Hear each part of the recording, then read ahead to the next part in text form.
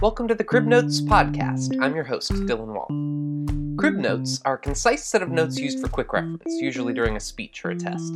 In the next 10 minutes, we're going to give you the Crib Notes version of the major headlines from the past week. In each episode, we cover the White House, Congress, national headlines, international headlines, climate change, and some side story that doesn't quite fit into any of those categories. As always, a link to all my sources can be found in the description of the episode. Okay, here we go. The White House. Fair warning, this segment acknowledges sex and industries related to it.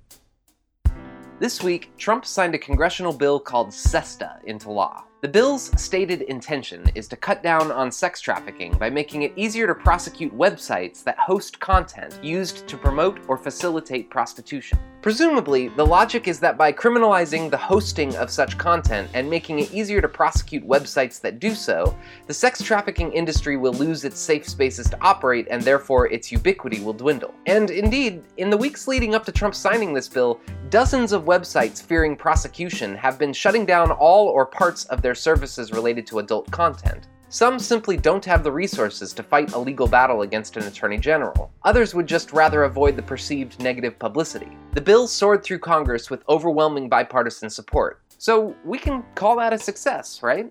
Here's the problem. The law assumes that with the removal of these spaces on the internet, prostitution itself will also start to vanish. This is already a logical fallacy, as it assumes the internet is the cause of prostitution. Additionally, the spaces being removed are often used by sex workers to share information within the community that is critical to their physical safety, such as screening for potential clients, so-called bad date databases that list clients known to be dangerous, thousands of pages of discussion and advice for how to operate in the industry safely and what red flags to watch for. These harm reduction tools are crucial for protecting the very people SESTA is claiming to want to help.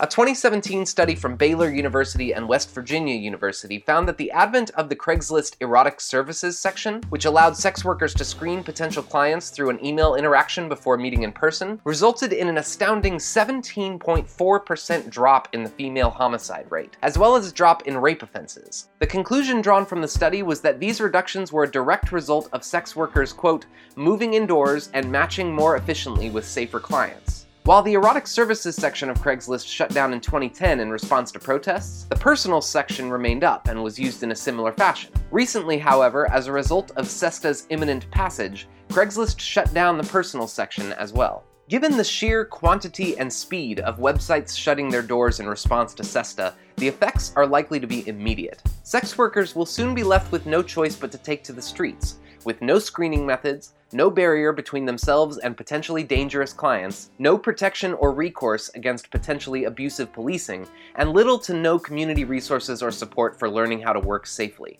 If we want to pass a bill that helps sex workers and survivors of forced or coerced prostitution, we should write legislation that offers housing, job assistance, and services that support victims and protect against violence in sex work. Scrubbing the internet of any visible traces does not address a problem. It creates new problems for those already most vulnerable.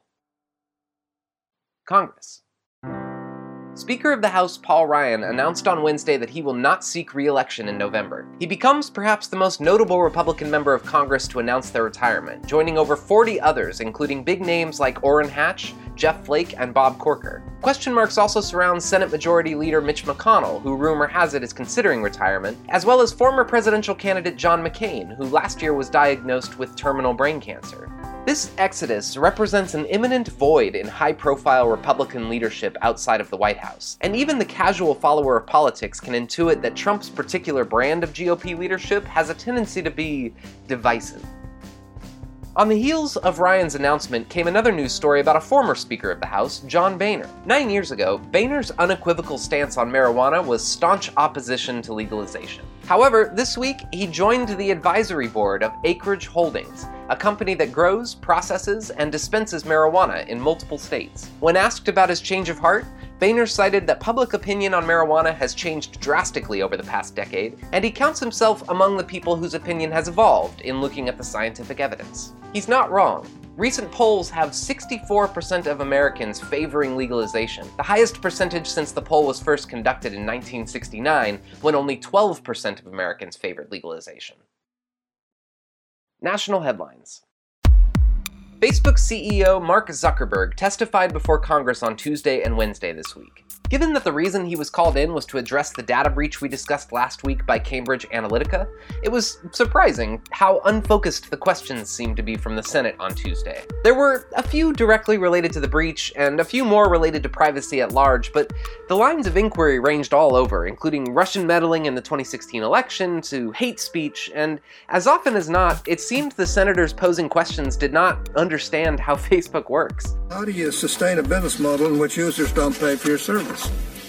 Senator, we run ads. I see. So how many data categories do you store, does Facebook store on the categories that you collect?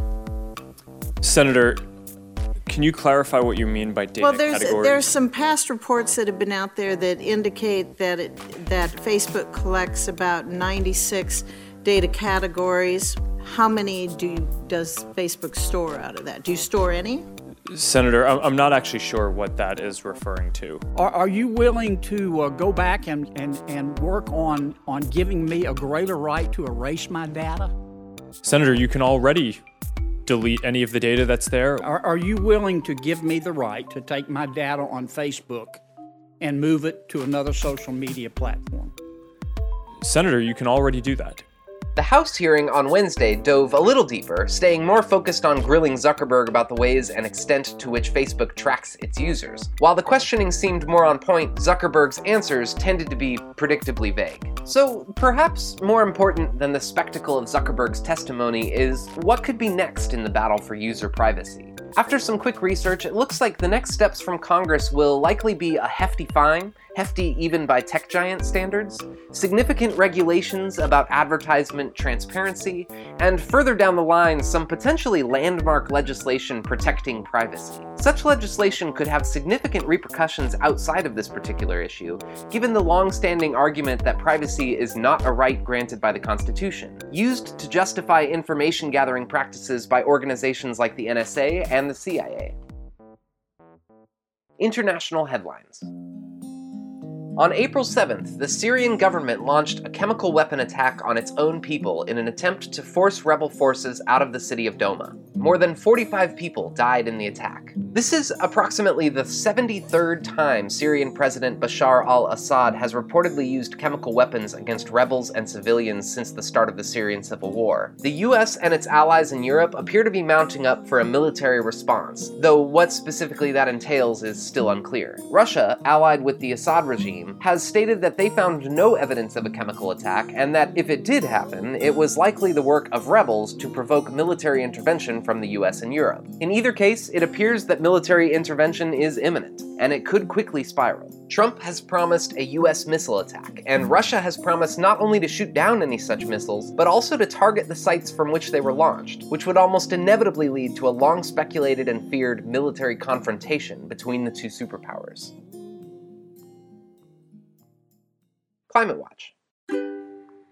Last November, the Keystone Pipeline leaked an estimated 210,000 gallons of oil into the soil of South Dakota. This week, it was discovered that that estimate was off. The number is actually almost double that, at roughly 407,000 gallons. Reading an article about that spill made me curious about spills in general, so I did a bit of research. It turns out there were 6 significant oil spills last year worldwide, 4 of them happening in the United States, amounting to roughly 4,600 metric tons of leaked oil. And here's the real kicker of the research I did. Remember in 2004 when Hurricane Ivan caused a leak in a pipeline running through the Gulf of Mexico?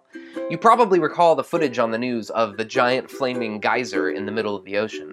Did you know that they still haven't fully fixed that leak?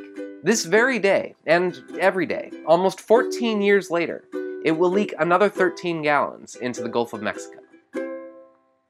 Anyhow, I don't have a specific overriding point to make on this week's segment. I just thought that was info you might want to know.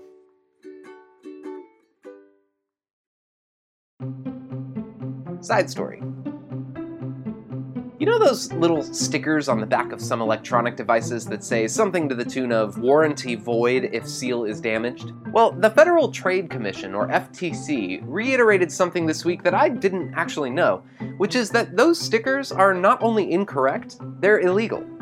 In other words, it's a total ploy to get your money. The FTC sent letters to 6 major companies warning them to stop using these stickers, though the names of the companies were not announced. The FTC also did not announce what would happen to the companies if they continue to use the stickers, which probably means that you and I are destined to be misled for the foreseeable future. All the same, if you're trying to fix your busted Xbox using a YouTube tutorial, or you want to take your iPhone to the local repair shop, just know that you are perfectly within your rights, and the seal claiming otherwise is totally lying to you.